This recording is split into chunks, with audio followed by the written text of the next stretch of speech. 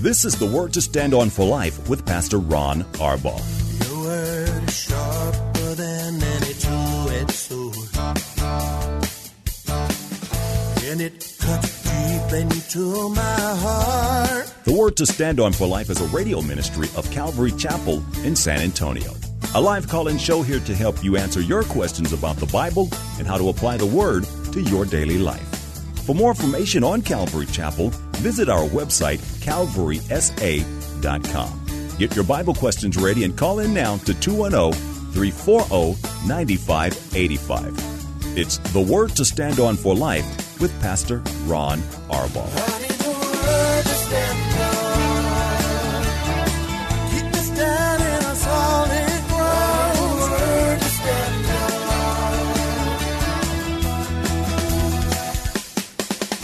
Welcome to the Word to Stand On for Life. My name is Pastor Ken, and this week I am filling in for my pastor, Pastor Ron, who is out of town for this week and part of next. And so that means that I get to do the show. The show will continue doing what we normally do here. The reason why the Word to Stand On for Life exists is so we can take your questions, help you understand what the Bible says, how to put the Word of God into practice in your life. And the bottom line is this, so that we can help you fall deeper in love with Jesus. So with that, let me give you the phone numbers to call in. 210-340-9585, 210-340-9585, 877-630-5757. That's 877-630-5757. The email address is questions@calvarysa.com. You can submit your question there. You can use our church app. There's a form there to submit a question if you want to do it that way.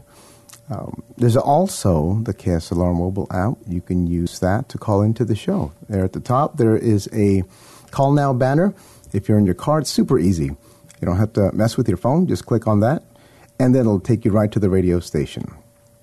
So I already told you it's the Wednesday edition. That means here at Calvary Chapel, it is our Old Testament Bible study night. And since Pastor Ron is out of town, we have Pastor Elaine teaching tonight. That's going to be a wonderful treat. So if you're interested, 7 o'clock tonight here at Calvary Chapel, or you can watch online at calvarysa.com.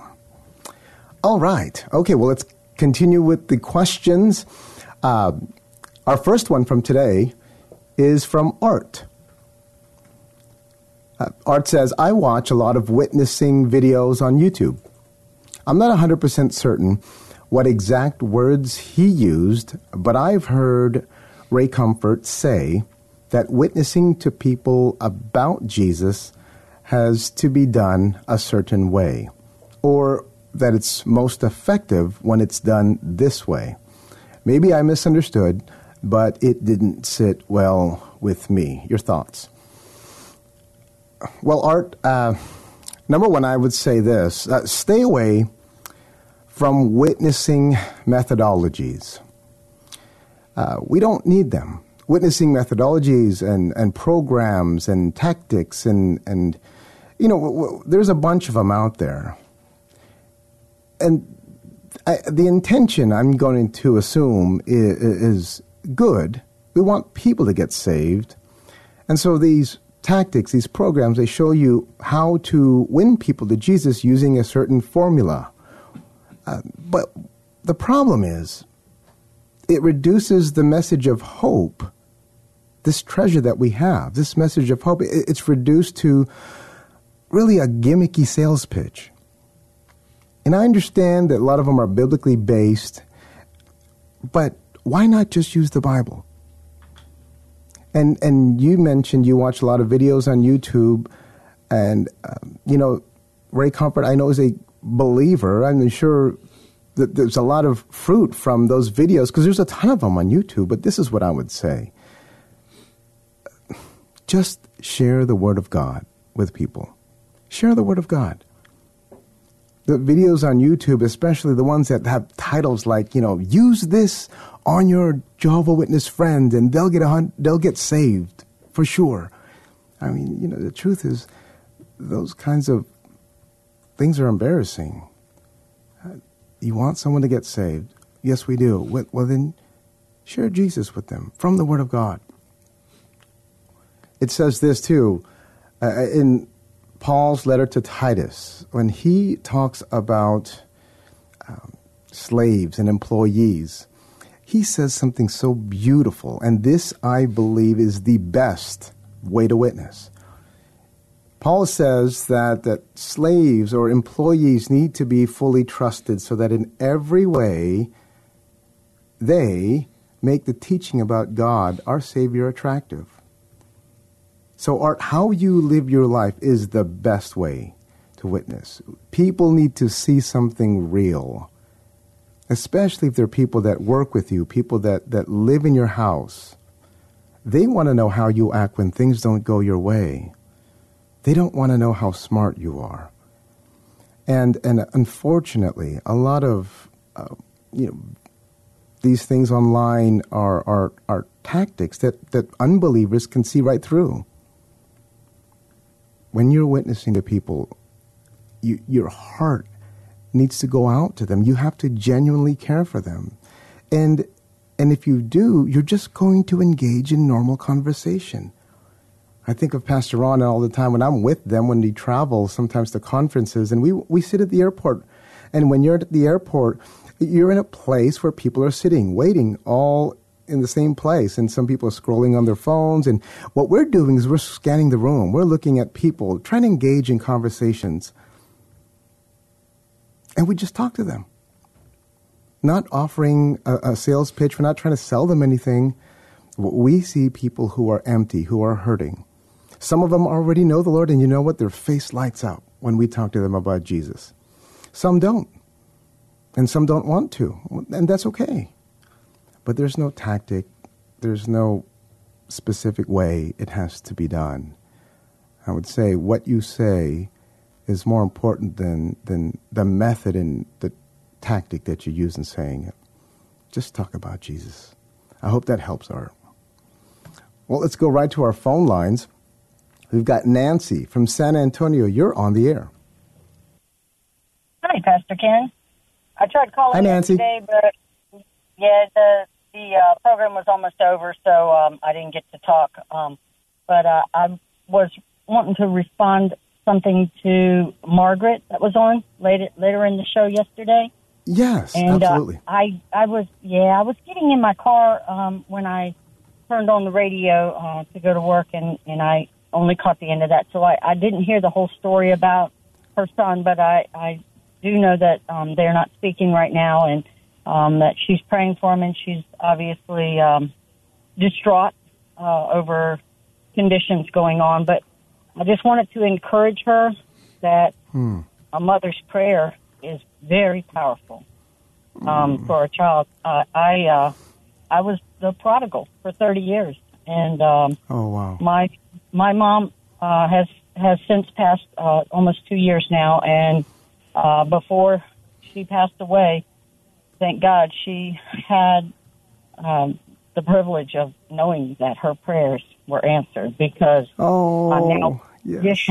I'm now walking with the Lord on a daily basis, and always seeking to do His will. And you can't give up. It's persistence in prayer that gets through sometimes. And just remember, if Margaret's listening, always remember that we look at years. 30 is a long time. We look at those years in agony, thinking, "Oh, is it ever going to happen before they pass away?" But to God, it's just an open book. He's looking here and there, and it's just another spot for Him that He's taking care of. But we look at the time. So just keep in mind that those prayers keep going up, and have people join in with you on those prayers so you agree. Absolutely. And it will come to pass. Just keep believing. And I just want to encourage her. That's the reason I was calling in. Oh, thank you so much, Nancy.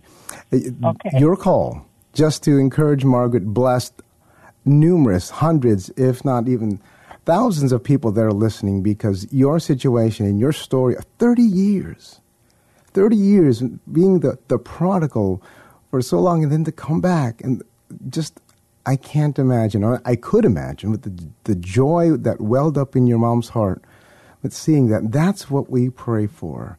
So thank you, Nancy, for sharing your heart. Thank you for encouraging Margaret, among numerous other parents listening.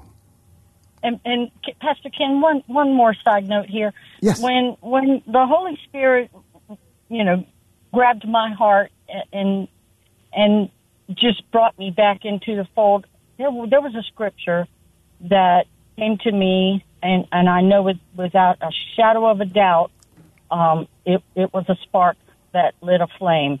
And it was the scripture in Psalms that says, your word have I hidden in my heart that I might not sin against you. And it just hit me strong that I did not know God's word. That's why I so easily fell into the sin that I did and walked so many years in that sin thinking it was okay. And so when I heard that scripture, God lit a flame under me, and I could not put the Bible down. Every instant I had to read, I was reading, and I did read every single word nonstop as much as possible. Yeah. My brother he was like totally. He says, "Boy, I wish I had that desire." He's a Christian too, and he does read in the Bible, but a lot of people don't have that strong desire to know what God's word is. But he told me, he says, "This is what happened. You didn't know my word. So it was so easy for you to go your own way." So I had to know what his word said. Yeah. I love that. I love the fact, Nancy, that you brought that up in the Word of God from Psalm 119. But thank you for your call. I have a couple of thoughts on this I'd like to elaborate. But this is such a huge blessing, because what you just emphasized, Nancy, is the absolute truth. There is no move of God's Spirit apart from God's Word. And the psalm that you quoted is all about God's Word. And from the beginning to the very end, it is the Word of God that's planted deep in the hearts of men that always comes up when the Holy Spirit comes alongside it and quickens us. It's like He's getting our attention and says, you know what, you know better than this. John chapter 16, when the Holy Spirit convicts the world of sin and of righteousness and of judgment, that's exactly what happened to you, Nancy. I love that. So thank you again. All right. Thank you. Oh, what a blessing. I wanted to talk about this. As Nancy was sharing, and she brought up Psalm 119. For 30 years, just imagine what that's like. And some of you listening in the radio audience probably know what that's like. Maybe if you're listening and you are the prodigal that knows enough, but you're still far away from the Lord. My question to you is this: what are you waiting for? What are you waiting for? I ask people all the time. They know verses and they can recite them, but they just don't want to come back to the Lord. They're waiting for things to get more painful? I don't know. But I always ask them, what are you waiting for? 30 years is a long time. But I love how Nancy put it in perspective. It's a long time for us, but in God's eyes, He's outside of time and space. He knows the beginning and the end. And He knew when that day would come, when Nancy would repent and come back to Jesus. One of the things that I mentioned to Margaret that I go back on and I lean upon this is when Paul is encouraging Timothy in his second letter. And he's saying to Timothy, dealing with rebellious people. This is many of us. We know people who have drifted from the Lord, who've fallen away, and our heart hurts for them. And I love Paul's counsel to Timothy and how to deal with them. He says, don't fight, don't argue. But the last part, when he says, there in chapter 2 of 2 Timothy, in the hope, gently instruct them, in the hope that God will grant them repentance that's leading to a knowledge of the truth, and that they will come to their senses and escape from the trap of the enemy. That's exactly what happened to Nancy. That's exactly what happened to so many of us. And if you're the parent that is praying for your wayward child, just like Nancy said, don't give up. Don't lose hope. Be with Jesus. He's the one that knows the beginning, the end. And like I told Margaret yesterday, he's often working at times when we don't even realize he is. Well, thank you, Nancy, for your call. That really is an encouragement. I can't help but think of Luke chapter 15, the prodigal son, and specifically thinking of the father as he waits with his eyes cast over the horizon. His heart is hurting, waiting for his son to return. But once the son returns and he sees the shadow starting to appear over the horizon, he runs to his son. He doesn't stand there and wait. He doesn't cross his arms. He doesn't pound his feet and wait impatiently. He runs to him, celebrates his return. That's how it is for all of us. Okay, well, what a blessing. What a blessing. Thanks again, Nancy. Okay, let's move back to our questions. The phone number, 210-340-9585. 210-340-9585.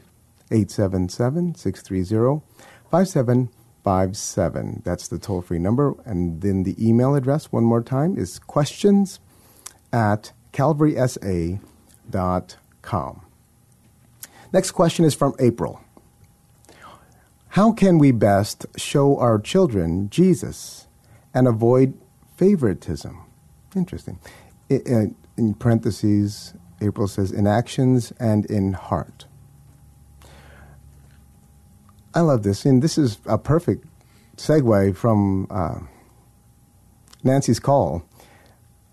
You know, I can't help but think, well, when we love our children, you know, Luke chapter 15 is just one example of God's heart for his children towards us.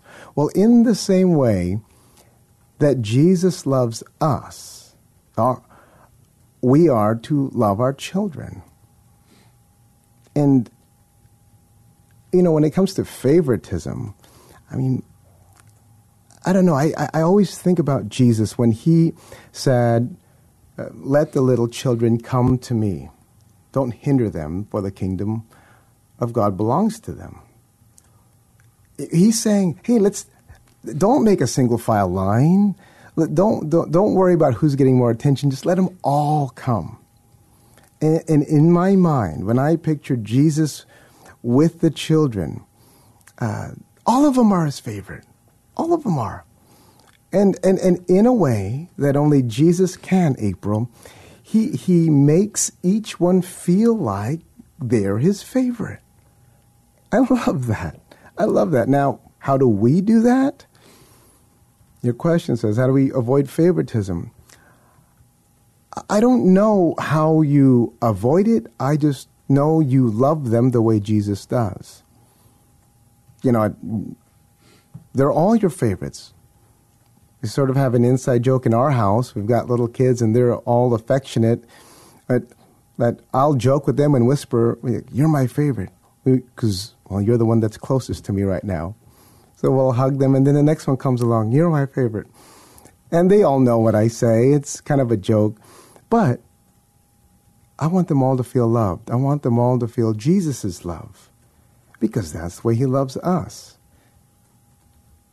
And you remember, April, when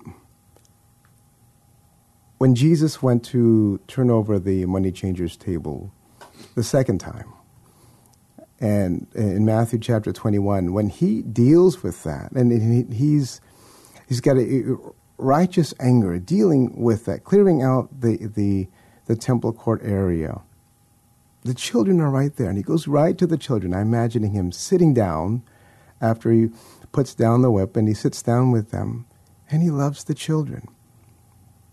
Same way. They're all shouting, Hosanna to the Son of God, and And he's there just loving on them. And he's not worried about which one is being his favorite, or he's not worried about favoritism. He's just loving on them. And I think that's the way we as parents should love our children. We show them Jesus' love. That's the best way. I would also add this, April. And when you ask, what's the best way to show our children Jesus, we also have to show our children how we live our lives. There cannot be any duplicity in the home. In other words, if we know how to talk about Jesus, but the way we act is contradictory to what we say, it can't be one of those situations where we say, well, I want you to do what I tell you, but not do as I act. And that just simply doesn't fly. I don't care if your child is 5 years old. They pick up on that already. And so the best way we can show them Jesus is by showing that we are submissive, we are submitted to his authority. This is Jesus' house with Jesus' rules. And because I am submitted to the authority of God's word and the Holy Spirit guiding me, then you have to follow that example. I tell the men on Monday nights, oftentimes, because men, we deal with a lot of pride issues. And too often, Christian men have a misconception that being the spiritual leader of your home means you get to rule your home with an iron rod and a scepter. That you're the king of your castle. You get to kick your feet up after a long day's work and ask for a sandwich to be delivered to you. Oh, that's not how you love your children the way Jesus does. When I tell the men, look, we work hard. We go to work and we come home and we're tired. But right before we step inside the door, we need to be filled with His Spirit, because ministry starts when we walk inside. It doesn't matter what's going on in the home. Maybe everybody's had a hard day. Maybe some people are in a bad mood. Maybe somebody needs some encouragement. And you know what? The best way to show our children Jesus is when we walk into the home. I'm not going to be manipulated by or impacted by whatever's going on in the home. I'm going to impact the home for the Lord.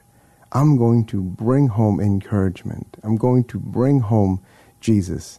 And you know what? Maybe they're having a great day, and they can't wait to see us come home from a long day's work.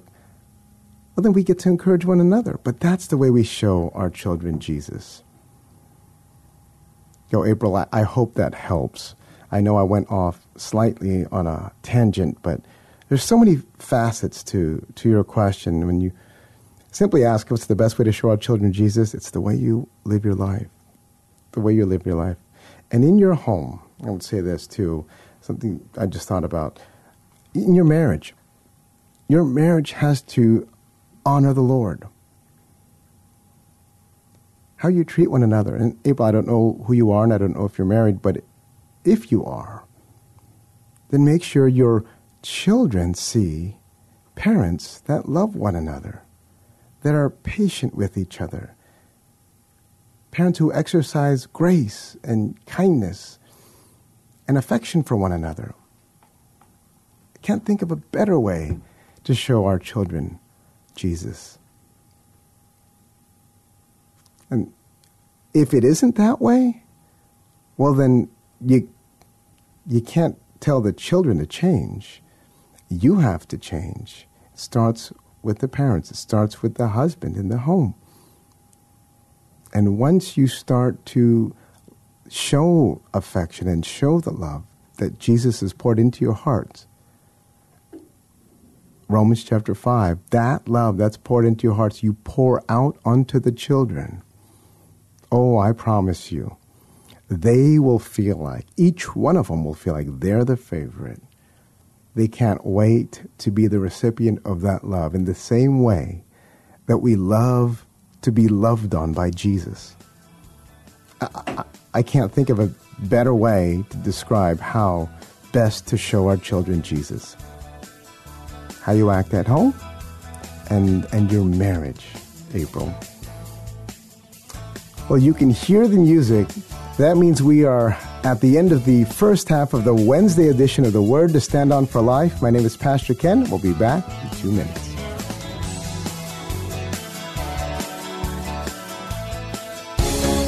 Got a question for Pastor Ron and The Word to Stand On for Life? You can send it to him via email at pastorronksLR@gmail.com. That's pastorronksLR@gmail.com.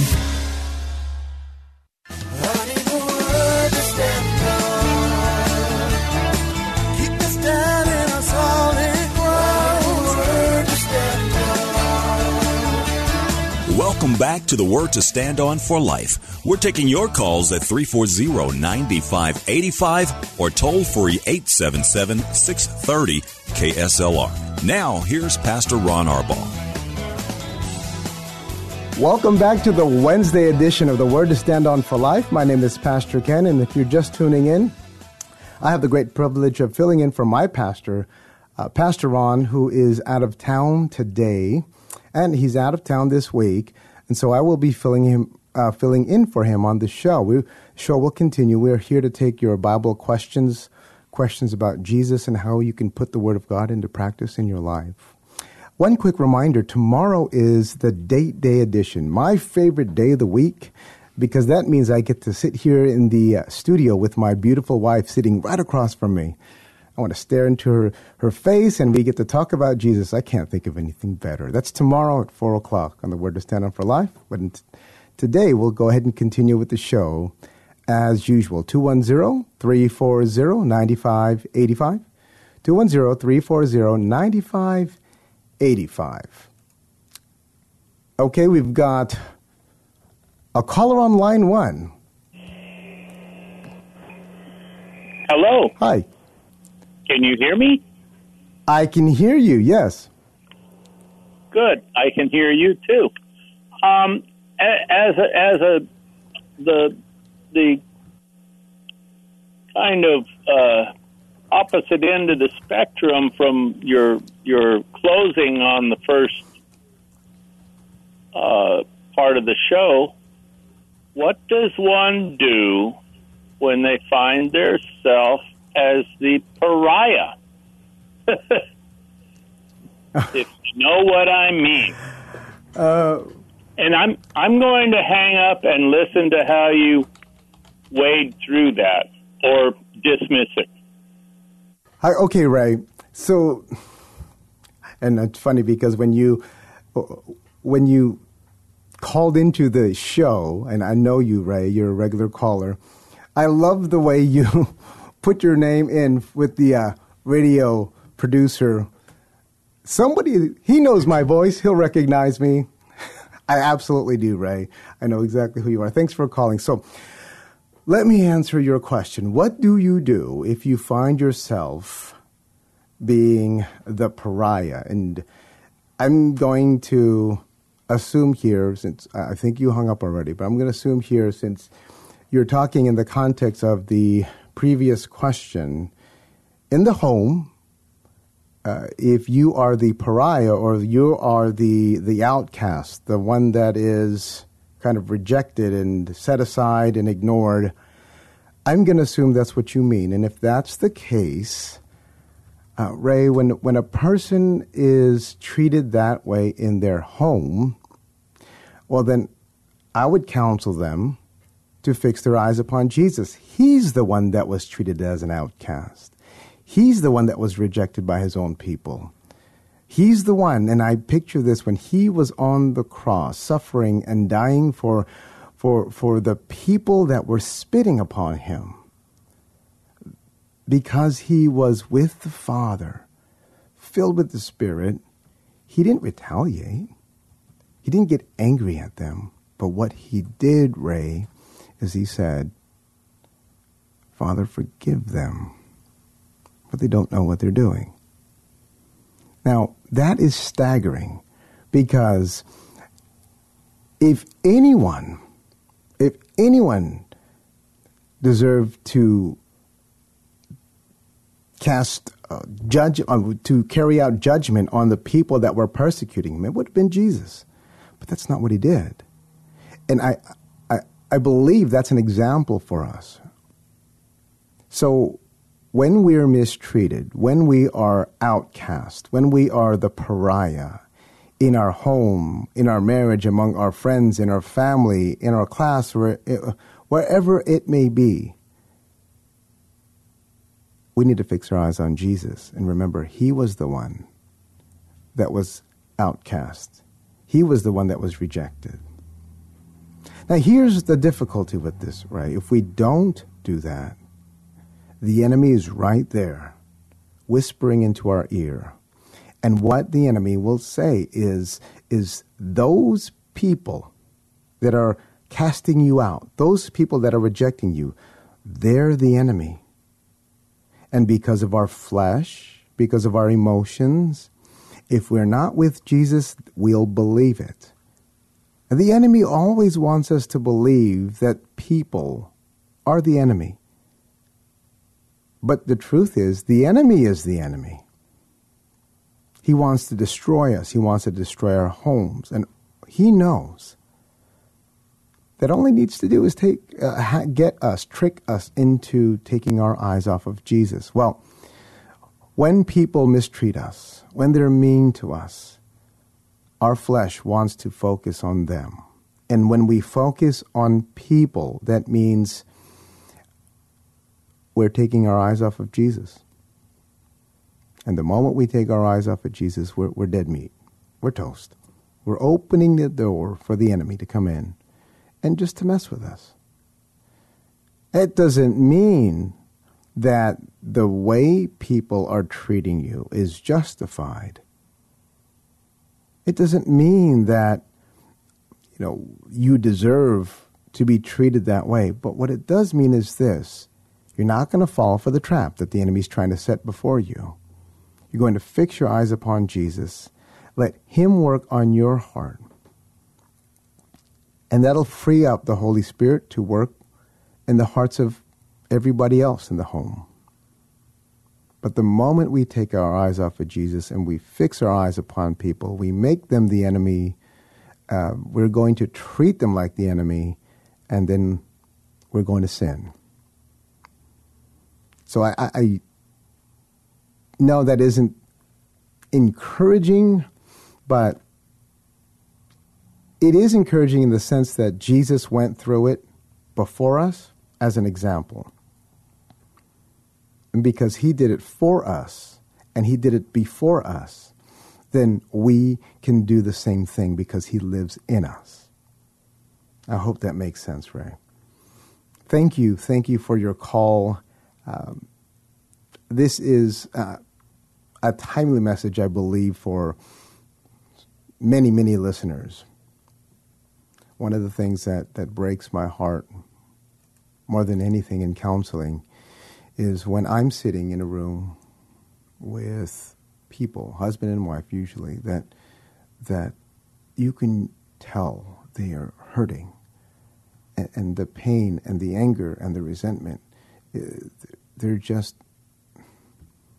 unwilling to budge because of what the other person's done. And I'm sure if I were to ask them, one would say, both would say, well, I'm the pariah, I'm the outcast, I'm the one that's rejected and mistreated. But if our focus is on ourselves, we're never going to see Jesus. If our focus is on others and what they've done to us, we're never going to see Jesus. Our focus needs to be on Jesus and Jesus alone so that he can deal with our hearts. Thank you for the call, Ray. I really appreciate it. And yes, you do have a very distinct and recognizable voice. Our next question is from Daniel.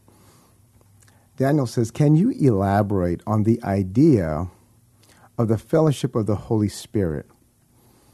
The fellowship of the Holy Spirit is quite simply fellowship with Jesus. It's being with Jesus. You know, when Paul writes to the Corinthians, among many of his other letters, but he says to them in the closing of his second letter that he wants the grace of the Lord Jesus and the love of God and the fellowship of the Holy Spirit to be with them. Well, guess what? There's no deep theological meaning to that other than just be with Jesus in everything that you do. 2 Corinthians is a wonderful letter that describes the so many different facets of ministry, the heartbreak, the triumphs, the challenges that all come from ministry. And at the end of that letter, Paul is telling the Christians, whatever it is you do, make sure you stay close to Jesus. And fellowship, you know, Daniel, is the Greek word koinonia, which means intimacy, spiritual intimacy. It actually goes into more detail, but that's enough.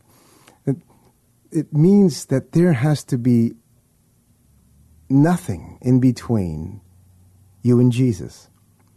That's when you're the closest, the contact area, the surface area between your heart and Jesus' heart. It's got to be 100%. That's fellowship. That's the intimacy, when there's nothing in between. And when that happens, the fellowship of the Holy Spirit begins to produce the fruit of the Spirit in your life. Galatians chapter 5 describes what that looks like. It's love, joy, peace, patience, kindness, goodness, faithfulness, gentleness, and self-control. And all of these things really is one fruit. It's the fruit of love. That love that comes from being with Jesus. And here's the wonderful thing, too. I would take it just a step further. You know, when Paul writes to the Ephesians, he tells them at the end of, close to the end of the letter in the 5th chapter, don't be drunk with wine, but be filled with the Spirit. So part of the fellowship of the Holy Spirit is to be filled with the Spirit. And that word there, it describes a continuing present tense state that says, well, I'm in the process of being filled, but I'm to continually continue to be filled. So on an ongoing basis, Daniel, we want to be filled and filled and filled again with the Holy Spirit so that we can produce the fruit of the Spirit. And there's no better thing for the believer. That's when you put yourself as a Christian into a place that makes you usable. When I'm in, or when we're in, out of fellowship with the Holy Spirit, we're in the flesh. You're either with Jesus or you're not. And when I'm in my flesh, I render myself useless to the Lord. Useless for ministry. I'm kind of in my own miry clay with my eyes complaining about how difficult my life is. I'm not having fellowship with the Holy Spirit. I'm having fellowship with myself. And that's a miserable place to be. It's like a pig in the mud. But fellowship with the Holy Spirit, Daniel, is a great thing. I love the vivid word pictures that Paul uses. And to put it simply, it just means be with Jesus. Just be with Jesus. Thank you for that question. Let's go on to the next one. It's from Nikki. A friend of mine is convinced that Matthew chapter 12, verse 40 contradicts Good Friday and Easter Sunday. It states that the Son of Man will be in the heart of the earth for 3 days and 3 nights. Can you explain that? Yes. So, Nikki, let me read the verse first. Matthew chapter 12, verse 40 says, "For as Jonah was 3 days and 3 nights in the belly of a huge fish, so the Son of Man will be 3 days and 3 nights in the heart of the earth.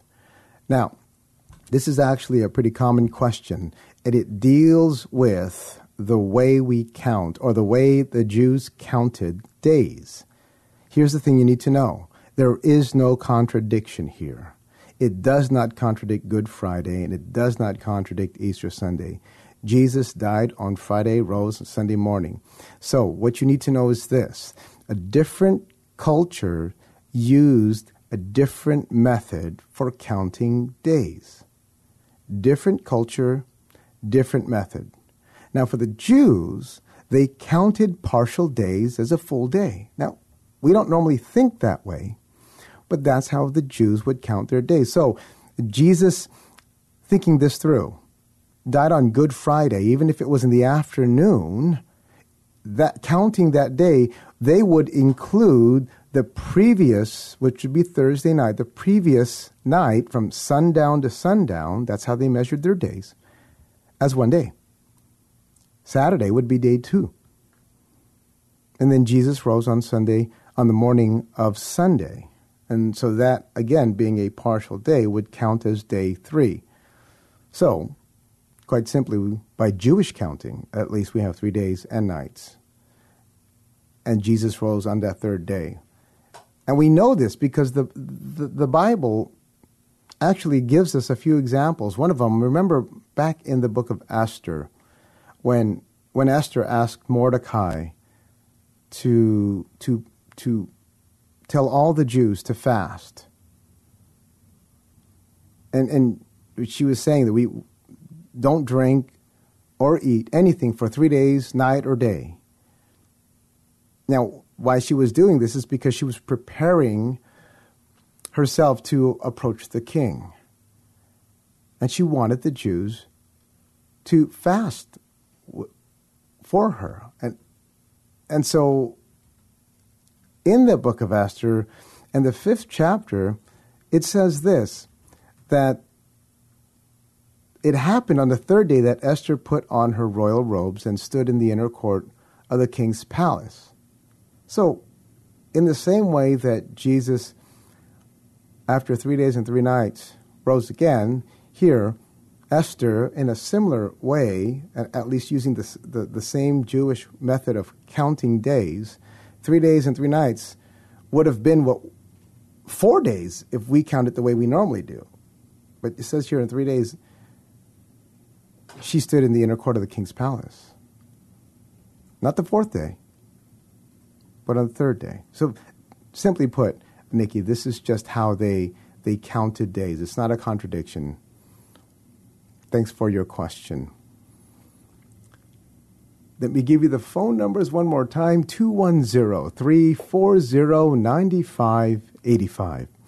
210-340-9585, 877-630-5757. Questions at calvarysa.com. That's the email address. And we have a few minutes. I don't want you to wait too long because it's hard for us to take questions at the end of the show. But if you want to call right now, you still have a small window. So, next question is again from Nikki. This is a good one. How can I be sure that I'm truly saved? I love this. You know, the simple answer is this, Nikki, because the Word says so. It's not about what you think. It's not about how you feel. The Word of God says that if you belong to Him, He holds you in His hand. John chapter 10. Ephesians chapter 1. This is one I love. The 14th verse of Ephesians 1 says this, that Spirit of God is a deposit guaranteeing our inheritance. This is a guarantee made by God, not by us. But it's a deposit guaranteeing our inheritance until the redemption of those who are God's possession, to the praise of His glory. Now, we have to ask ourselves, Nikki, on the day that we wake up and we don't feel like we're saved, on the day that it's just the fire isn't there anymore, as a new believer, sometimes we have emotional experiences, and then one day we wake up, it's not there. Did I lose my salvation? What the Lord wants us to do is always go to His Word, because His Word is trustworthy. It's reliable. Our feelings, our emotions, our thoughts, and our opinions are not. And when the Bible says that the Spirit that He has put in our hearts is a deposit that guarantees our inheritance until the redemption of those who are God's possession, that is a rock-solid promise that is made by God, kept by God, and fulfilled by God to the praise of His glory. This is something that many new believers have to wrestle with. And I think this is one of those things that the Lord speaks to us and says, look, it's time for us to move on from the honeymoon experience, and let's dig into the meat of my word, because the word is where we can dig our claws into. We can lock ourselves into that, because that is true. Our emotions, our feelings, and our thoughts aren't. So, I hope that helps, Nikki. Next question. This one's from AJ. Once I shared the gospel with a family member that opposed the good news about Jesus. Is it right or not right that I go back and share again with that family member? Good question.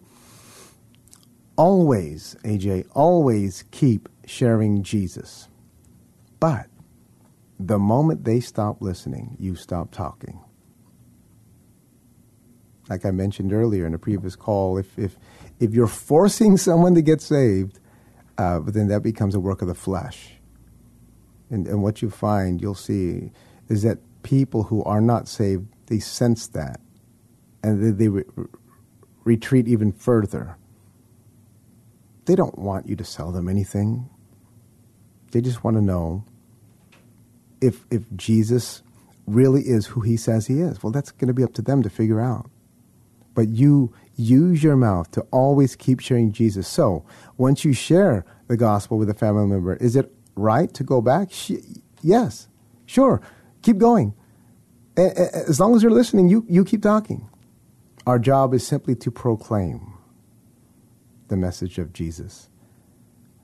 This reminds me of something I think I mentioned yesterday, but at the beginning I didn't really get to elaborate on it. But, when Saul of Tarsus first got saved, and it says there in Acts chapter 9 that he hit the ground running. It said that at once, immediately, he once the scales left his eyes, he didn't get formal training. I mean, he was an expert in the law, but he began to preach in the synagogues. And what did he preach? That Jesus is the Son of God. He kept it very simple. And you share with your family, you keep it simple. People don't get saved because of the eloquence of our speech or because of the convincing manner in our rhetoric. It's because of Jesus. It's got to be a move of His Spirit. Here's another thing to consider. I've got a few more minutes left in the show, so I want to elaborate on this thought. Because when you share with family, there's a different dynamic going on. Because they know you. They know you. And they know you in a way that maybe your coworker or your classmate or people who don't know you do. But I love this because I don't want that to be a discouragement. I want that to be an encouragement. Romans chapter 16. There are two people that are mentioned as Paul is writing off and signing off in his letter.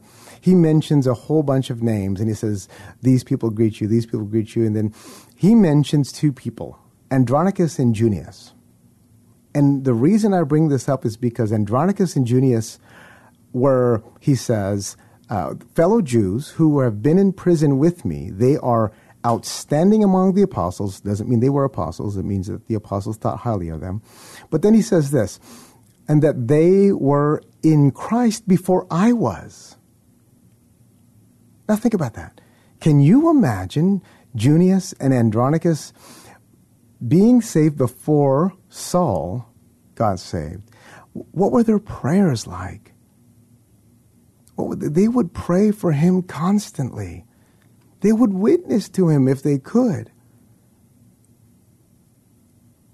And imagine the celebration, the joy, the elation when they found out that Saul became born again.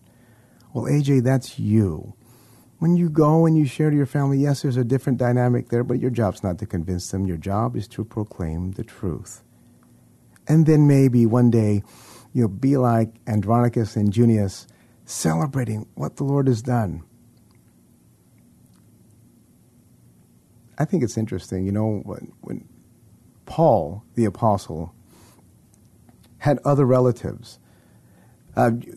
Andronicus and Junius, he says, were relatives of mine that were saved before I was. But then he also mentions a few other people and doesn't give us a lot of detail, but, you got the nephew, his sister and his nephew, her son, maybe Jason from Acts chapter 17. But there were other people in his family that were saved. They risked their life for Paul because they saw the transformative power of Jesus, and they saw the fruit that came from a truly changed life, a grateful man. And AJ, I know you, that's you. That's you. So keep sharing about Jesus. I love your heart. Thank you for your call. Thank you for your question. Oh, tomorrow, there's the music. Let me remind you, it's the Date Day edition. I'm excited. Get to sit in studio with my beautiful wife. But tonight here at Calvary Chapel, don't forget Pastor Lane, 7 o'clock, Old Testament study. See you tomorrow. Thanks for spending this time with Calvary Chapel's The Word to Stand On for Life with Pastor Ron Arbaugh. The Word to Stand On for Life is on every weekday afternoon at 4, and Pastor Ron invites you to find out more about Calvary Chapel at calvarysa.com. The Word to Stand On for Life was sponsored by Calvary Chapel of San Antonio.